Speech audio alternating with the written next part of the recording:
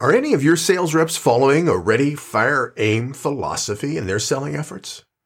Hi, I'm Jim Pancero, helping you become a stronger leader of your sales team. And the reality of a lot of salespeople is they tend to be intuitive and not as structured as they need to. So they tend to approach things with an immediacy of action, a ready, fire, aim kind of philosophy. Look what happens to so many salespeople. You walk up and you give them a sheet of paper that has a new lead that just called in and wants help. How many of your sales reps would do any kind of research before they called the customer, would check on your computer system to see if they'd ever been a past customer or not? Look online to see what they're doing and to see if you can identify any competitive products in their online activities, or at least a better understanding of their business and their philosophies. But that isn't what happened for most people. You give a sales rep a lead, first thing they do is go over to the closest phone they can find and they give them a call. We need to make sure that we have our salespeople acting on a more stable basis today because things are at such higher risk than they used to be.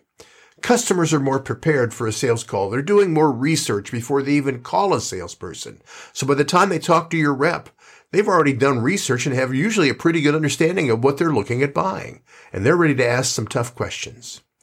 So what are you doing to help your sales reps be truly prepared for the calls that they make? By doing research ahead of time, checking your files to see if they have been a customer, and just getting a handle on what the customer is doing so when you do go out there, you'll be more informed, you'll be more aware, and frankly, you'll be more professional. Would love to know what you're doing with your people to help them increase and break this habit of ready, fire, aim and increase their research and preparation for calls so they look better on the call itself.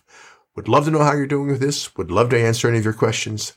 Thanks for checking out my podcast. I'm posting 2 new podcasts each week, all aimed at helping you and your team increase your selling competitive advantage.